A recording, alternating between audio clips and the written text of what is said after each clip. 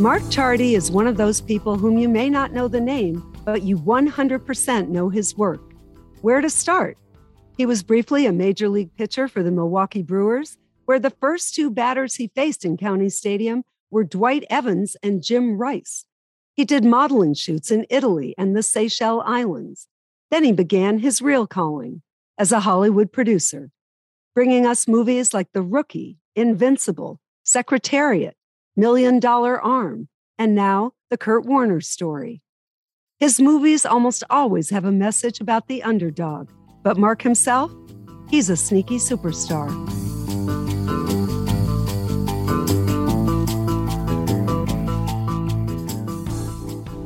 I'd like to welcome someone who Shakespeare would absolutely say is a man in full, a major league pitcher, a European model, and now the producer that is the go-to guy for just about every inspirational sports story. So welcome, Mark Chardy.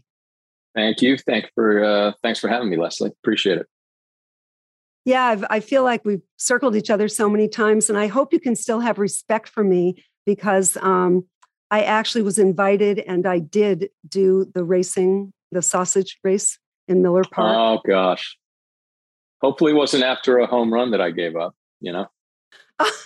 No, but first of all, as you know, no one cares who's inside the costume, right? Because That's true. For Clemens sausages. So I was Stosh, and, all those kids are competitive, and people don't realize that costume is like 7 feet high. It's like a case of beer, on your head. And it's funny that my husband used a Terrapin analogy. They all sprint, right? And you come around a home plate, and it's so easy to topple over, and you would never get up. You'd be upside down turtle. That's right. Actually, I pitched it at Memorial Stadium, so it wasn't Miller yet. That's how long ago. Oh, right. Yeah. Did they have the sausages? They still had it. Yeah. God, it's been a while. Yeah, they had some version of that, as I recall. Yeah. I was rather disappointed with your portrayal of a sportscaster in The Rookie. I mean, is all you think we do is shake a hand and put on a jacket?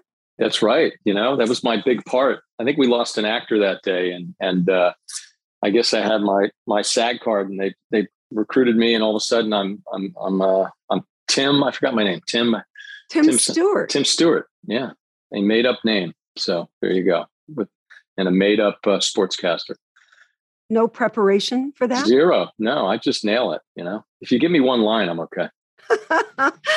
Well, every single person I know has seen The Rookie, and it came into your life unexpectedly. Yeah, well, actually, that kind of got our career going. I actually had just gotten in the film business, and I was sitting in a doctor's office in the summer of 1999, working out of a garage, and I'm reading this article in I think Sports Illustrated, about this 35-year-old science teacher that explained the story behind it, and he's now in AAA. That the kids challenged him, he was thrown to them, and then at the very end of the article, I was like, "Man, this is unbelievable." And then it said Jim Morris signed in 1983 with the Brewers, and I didn't even really look at the name or the picture, and I was like, "That's when I signed." So I actually played with Jim. And that was the big break that I certainly got. And, it was pretty wild because that little story that was all mine, suddenly Bill Plaskey did an article because the Rays came to play the Angels, and on the front of the sports page is this article about Jim Morris, and every single studio and every writer and everyone went after this. And we had kind of gotten in there first, and I played with Jim for 3 years, and God, we roomed together 1 year. So, ending up securing the rights, and that was our first movie, and got it made and got thrown on a set, not really knowing how to do it, but we'll trial by error. And it was just a great one to do out of the gates with someone I knew and a sport that I loved. And I felt I could bring some authenticity to it. And, Mike Rich wrote a fantastic script, and John Lee Hancock directed a great movie. So it was a great one to come out of the gates with. That was for sure. When you were filming it, did you ever think, wow, at 35, maybe I quit too soon, or maybe I could make some kind of comeback? Well, no. I couldn't believe. I wasn't going to mention your ERA. Yeah, exactly. But I had good minor league stats. Now, I'd gotten up basically for this cup of coffee and it's funny, Jim and my career kind of bisected. I started going up and he kind of stayed down in single A and had some injuries. And then finally, once I got sent up or got called up to the big leagues and then got sent down. And then the next year, I had some shoulder problems and, I felt like it was time to retire. I definitely wanted to retire before they asked me to. And, I felt like there was other things to do in my life. And, listen, with minor league, they tie you up for 6 years. So I would have had to play another, whole year and a whole nother year after that. And I just didn't want to be the guy, closing in on 30 on his fifth ball team, rounding out a AAA roster. So I got out and wanted to do other things. And then I see Jim Morris, who had arm problems and had surgery. And then all of a sudden he's throwing 10 miles an hour harder than when we played together. So no, I don't think I could have matched that. Amazing story, 1 in a million story. So happy to be on the other side of the camera, producing it. Even, you filmed some of it live, right, at Arlington? Yeah, we ran Dennis Quaid out. In fact, I'm doing a movie now. Actually, about a 59-year-old guy goes back and plays a senior of college football named Mike Flint. It's called The Senior. And we have a guy working on that movie that actually was in the stands that night for that game and watched us run Dennis in. He was a kind of young teenage kid and recounted that. Yeah, we got 2 runs in from center field during the break. He ran all the way to the mound, and then when the game ended, we invited everyone down when the Rangers were playing. Did you get a rush, like, a feeling of, I forgot? Or I know it definitely brought me back. Again, that's a new stadium. There's somebody new stadium since when I played to even when we shot that. But it was great, being down in the field and having that connection with sports again. Yeah, it reminds you of what you missed about it and all the guys. And so it's fun for me to make sports movies, even though I'm not playing anymore. It's a great way to keep that connection. I did an all-star game at the other ballpark in Arlington, and it was, I think it was like 106 degrees on the field. Like cows were dropping dead, outside the stadium. And I remember Mike Piazza, everybody's dripping, and Mike Piazza says, "How hot does it have to be before they call it off?" That's like just one of the hottest places in America. I don't think I can't remember ever having a game called off because of heat. And then you have those turf fields that, would just radiate up. Yeah, it's a different time now. Tell me about the minors. Our buddy Dan Duquette says he scouted you. And I asked him where. And he was like, well, Beloit or Stockton or Denver or El Paso. How many places were you in? Yeah, I forgot Dan's title then. He was kind of some, executive in minor league. He was a young guy then too, like we all were. But yeah, Dan was very buttoned up at the time. Yeah, we used to like to goof around with the executives that came in. He was a nice guy. He was always nice to me. And yeah, it's funny. I remember all those guys: Bruce Mano, Dan Duquette, all the coaches. Because my bigger memory is probably all the minor league stops. Because I think baseball is harder than any professional sport to make it to the top. Because you've got to climb through, rookie ball. Usually now they've gone to 1 single A team per team, but 2 single A's, a double A, a triple A, then the big league. So, each time there's less and less guys. There's a funnel that only a few guys can keep moving up. So I was lucky to make it all the way up. And that was my memories are really from the 4 years I spent in the minors, not the part of the 1 year. Is being in the minors, you eat a lot of pizza, and you say this bus ride, it's either fun or it stinks. How do you describe it? I remember, I think we got $11 meal money a day. My first year, I made $600 a month. That was my salary. And I signed for $2,500. So we had to go to the A&PM and get food after. Like you struggle for sure. You definitely struggle. And, but you love it.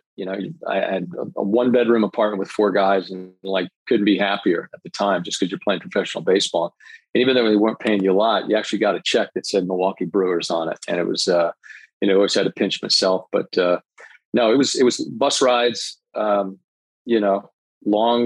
nights. No, you're with these guys for 7 months and then it ends. And then sometimes you never see them again. But if you run into these guys, you're brought back to those days when you're around everybody. They're like having 25 brothers. So do pitchers learn pitches in the minors, or you came out of Maryland with the pitches that you had? I think you can modify it, and there's definitely pitches you can learn. I don't think I learned new pitches. Like, I know the cutters were a big thing then, forkball, but I just threw a changeup, hard slider, and a fastball. And I could throw those three pitches, kind of down in the count. That's the big thing that you had to learn is if you're down 2-0 or 2-1 in the count, in college and high school, you're throwing a fastball.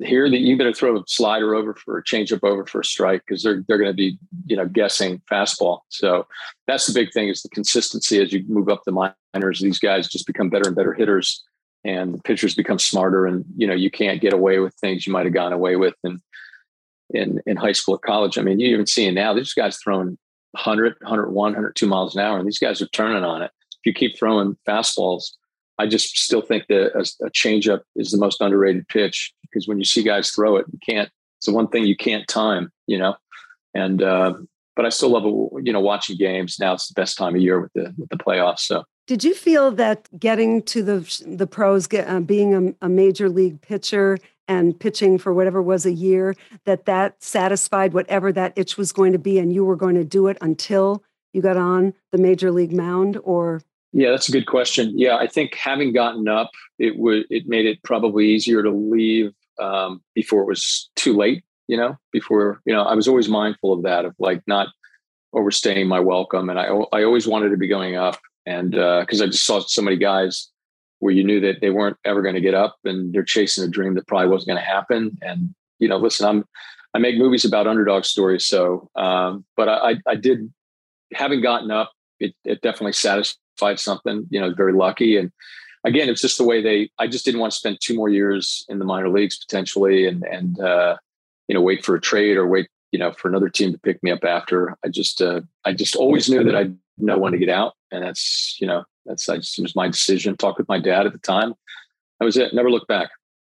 You do underdog stories. No one does them better. The movies, I don't know, every one of them, Miracle they all make you cry in a way that makes you feel better. And I'm wondering, do you see the cat in the picture now? When the story comes to you, you kind of know right away? Yeah, I think after, being in the business 21, 22 years, I think initially they're all great stories. Every story that comes to me, or I look at, you're like, man, that's amazing. But I think you have to look in terms of structure and does a story, can it become a movie? How do how do the acts break down? Does it have a low point? Does, it has to kind of, Tom Brady, I don't know what the movie is there, aside from him getting drafted in the 6th round, the guy's just had nothing but success, hasn't had to overcome much, right. I mean, mostly through hard work. Ferris and talent. Wheel doesn't come down. Yeah. So, but like a movie like Invincible with, Vince Papale, I mean, here's a guy that grew up loving the Eagles and he's a bartender and all of a sudden he's been told he can never do something. And he gets a chance through Dick Vermeil, having this crazy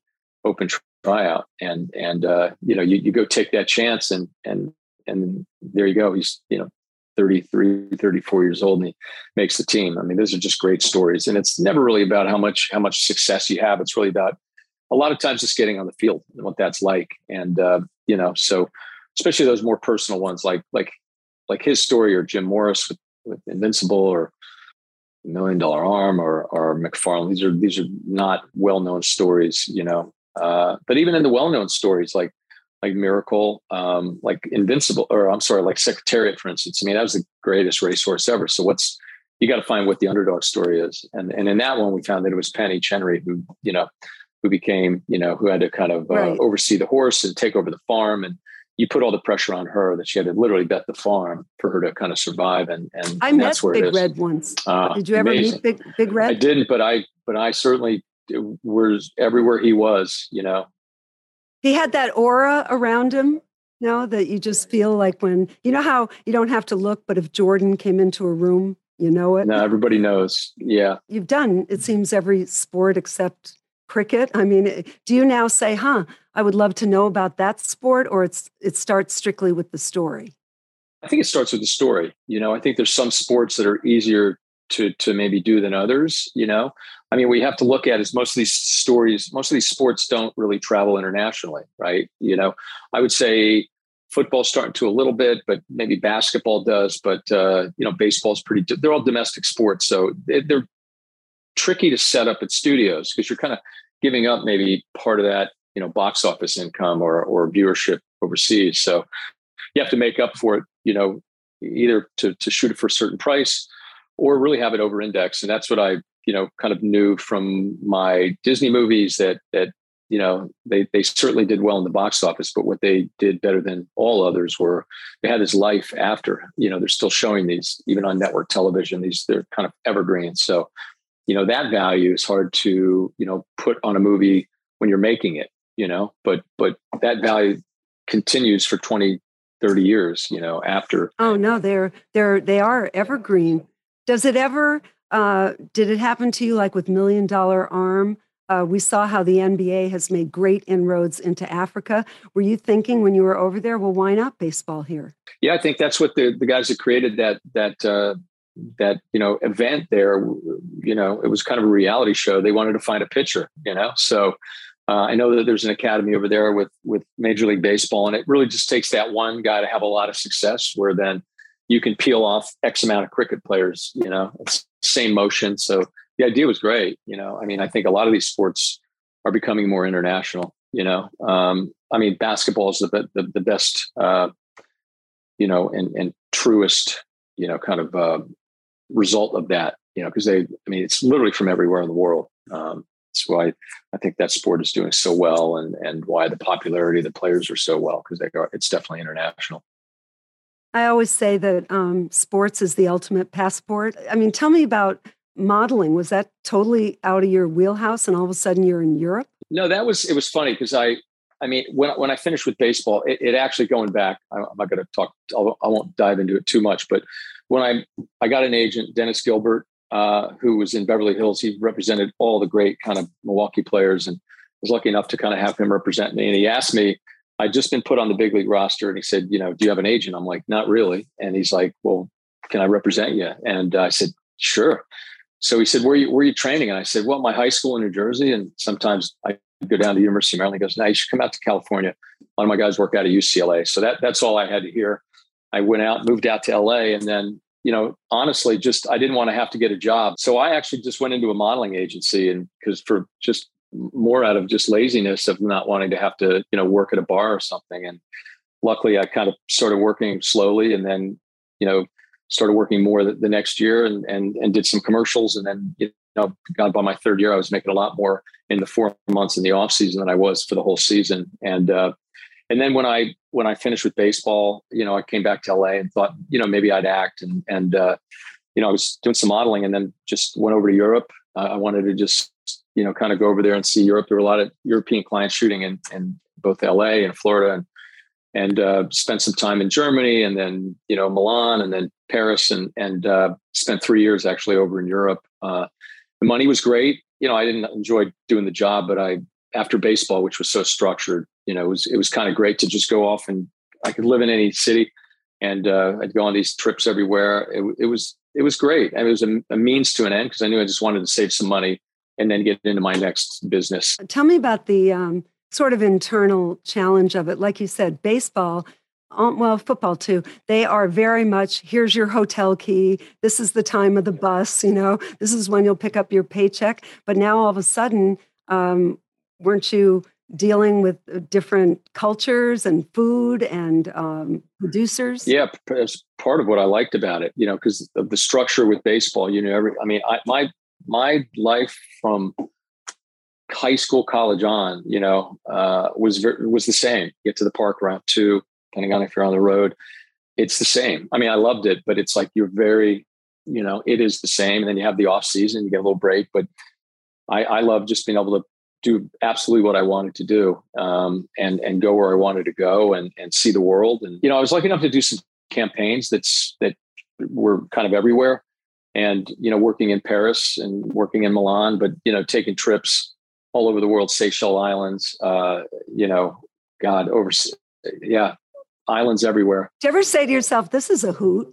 I mean, it's the exact opposite of going around with the guys in the minor league. Yeah, no, it was totally different. But I remember being in Greece and I had done a cigarette ad, and the billboards were like every single ad was this huge billboard. So, I mean, it was mostly in Athens, but now you see yourself, I guess, in magazines but honestly, it was more of just a job to make money and save to try to do something. I always knew I wanted to do something else. And when the opportunity arose to come back to California, back to LA, I had friends that were in the film business and basically just said, why not? Figured I'd try it. And then, you find these small little pieces of success, but it was, a couple of years of making no money and writing checks.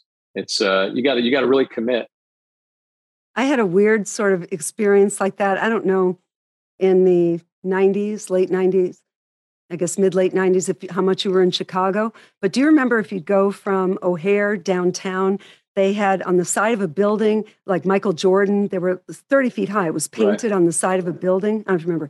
So it was Joe Mantegna, Scottie Pippen, Michael Jordan, and myself. Nice. And every Good time company. I took a cab from O'Hare, I'd say, oh, who are those people? And I'm not kidding. I'm not kidding, Mark. For 2 years, people say, well, of course that's Michael Jordan and that's Scottie Pippen. And no one knows who the lady is. I'm sure they knew. Of course. No, they didn't. No, I'm not kidding. No? I ask these cab drivers, all the time. But tell me, what's a story that came to you, or a couple of them, that you just couldn't pull the trigger on, and now you're saying, should I go back to it?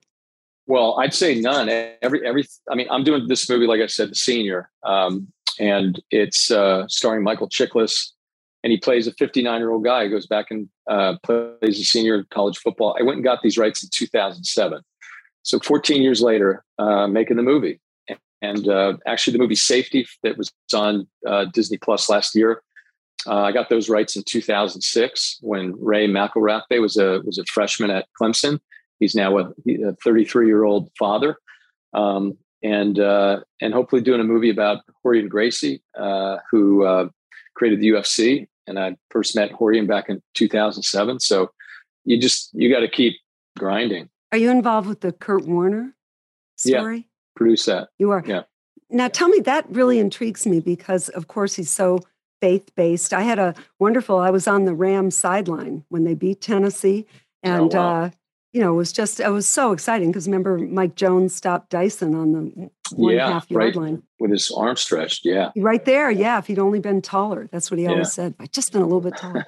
But as you know, Kurt is so faith-based does that have to come in to play with who? I'd say it's more general audience. I think the faith is a part of it, and it feels very organic. It doesn't overtake the movie. And that's, I think, how Kurt and Brenda wanted it, where it's definitely in there. And I'd say it's more, for maybe a church going, but I think you can enjoy it. I mean, this is who he was, and it's such an amazing story, as you know. I mean, I remember watching it unfold, and I said, I remember where I was watching that Super Bowl. It's like, that's going to be a movie. And for Dick Vermeil. So I got to make 2 movies with Dick Vermeil, and I had actually talked to Greg Kinnear, who played him in Invincible. And I said, Greg, what about playing the same character in 2 completely different movies by 2 completely different companies? I don't think that's ever happened before. And he couldn't ultimately do it. But we got Dennis Quaid, who's Greg's good friend. And now I like to tease Greg that Quaid did such a better job than him. But no, they both... It's funny, both completely different performances.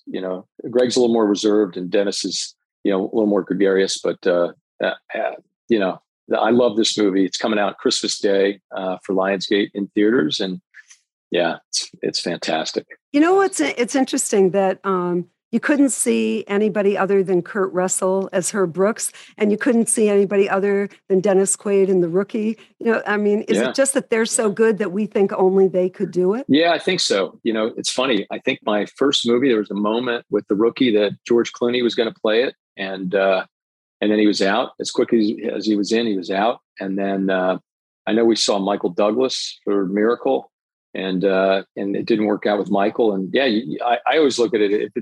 If you don't get an actor, then it's meant to be somebody else. Tell me about you growing up. East Brunswick is where you're from? No, I was born in New Brunswick, but grew up in Piscataway. Who were your Yankees? Probably Bobby Mercer, earliest. And then it went to the Yankees were not that great in the early 70s. And then the Mets, in I think 69, 73. So watching Tom Seaver and all those guys. But then later it was like by the mid 70s, I was more of a Yankee fan. And then really 77 with Chambliss and all those guys, Munson, those 5 years from 77 to 81 were amazing. I mean, that's when I was in high school and really had the dream to play baseball. And you just were glued to the television every night. It had such great teams, and you had Steinbrenner and you had Billy Martin, so much drama, Reggie Jackson, who I got to, that was a strange one when I actually faced him in spring training. That was certainly an idol of mine. And when you faced him as a hitter? Yeah. Pitched against him. How'd he was that with the go? Angels. I can't remember if I should just say I struck him out, but you should just say that. I can't remember what I remember him swinging at and missing at a couple, but it was like very early on in spring training, and he was nice. Talked to him a little bit afterwards, but my first game in the major leagues was against the Boston Red Sox, and I had to face Jim Rice and Dwight Evans, first two batters. And this is after the 86. This is 87. So after the 86, they were just in the World Series, and the whole Buckner and all that. It was like probably 4 months later. Same exact team. So that was pretty wild. Did you go to Yankee Stadium? Did you go to games? I've been there. I wasn't able to pitch there, but I've been to many. Like as a kid? I mean, your family would. Yeah. Not too much, but definitely we went there, and it was like hallowed grounds. It was amazing. Actually doing a little movie for Netflix, Mike Lupica novel called Heat, and it's kind of a middle school, kind of a little league movie book that he wrote that really connected with on. He wrote it about 15 years ago, but we're making it for Netflix and going to be shooting in Yankee Stadium this summer. So really excited about that. And Mike's a great guy. Yeah, I've survived him. Mike Lupica was my sports editor in college. Oh, really? So you know how you think you're never going to see these people again?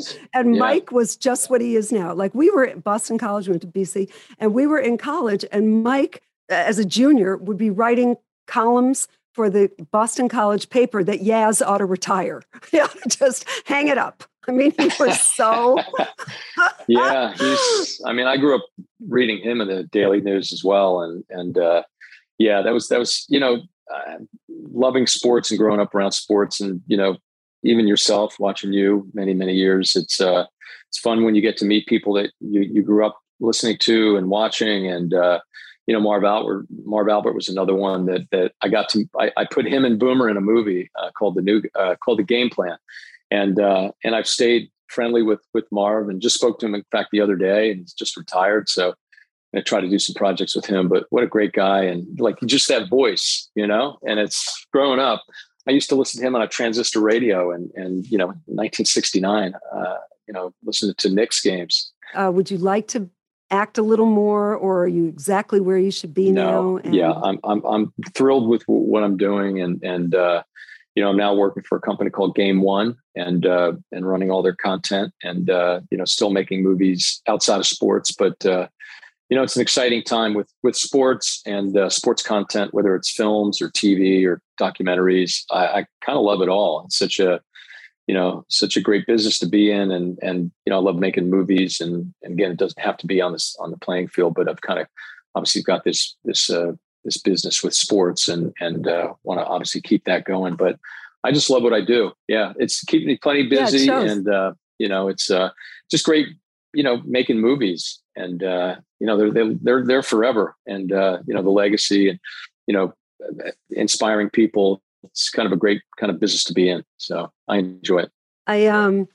I covered your guy, Greg. I don't know if he'd remember me, but when he was a walk-on at Connecticut, he probably doesn't call himself a walk-on, but your Game One partner there. Oh, Conomo. Yeah. No, he talks about that. Yeah. He That's was, funny. And you'll have to tell him, I just did a podcast with Ray Allen, and Ray Allen talked more about the Big East Championship when he went against Allen Iverson and hit the shot than he did about his step back three against the Spurs. Yeah. So that Connecticut Tell him I always say that Jim Calhoun, I think he'd be interesting because he built a dynasty out of the desert. Out of nothing. Well, I just have to tell you, you're so humble for somebody who's done so much. But I want to thank you for your time. And we all have to get those, was it St. Rita medals? What were the medals? Yeah, I think it was St. Rita. Yeah, the patron saint of, can't remember. Yeah, Mike Rich. Like came it was up with like that. Impossible Odds Dreams, or something. Yeah. That's who you should get on is Mike Rich. I mean, he wrote Rookie. He was uncredited on Miracle, but wrote every word. And he wrote Invincible and also did Secretariat. So he did four of my favorite movies. You make people feel better about themselves with those movies. Thank you. I appreciate it, Leslie. You've had a great career yourself, and thanks for having me on.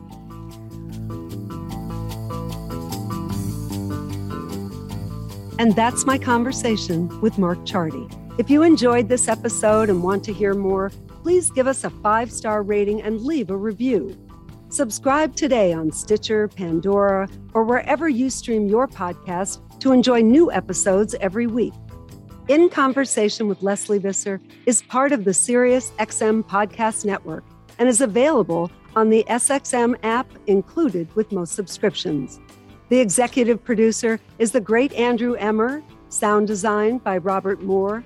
Andy King is the director of sports podcasting for SiriusXM, and special thanks to SiriusXM's Senior Vice President of Sports Programming and Podcasting, Steve Cohen. Talk to you next week. SiriusXM Podcasts.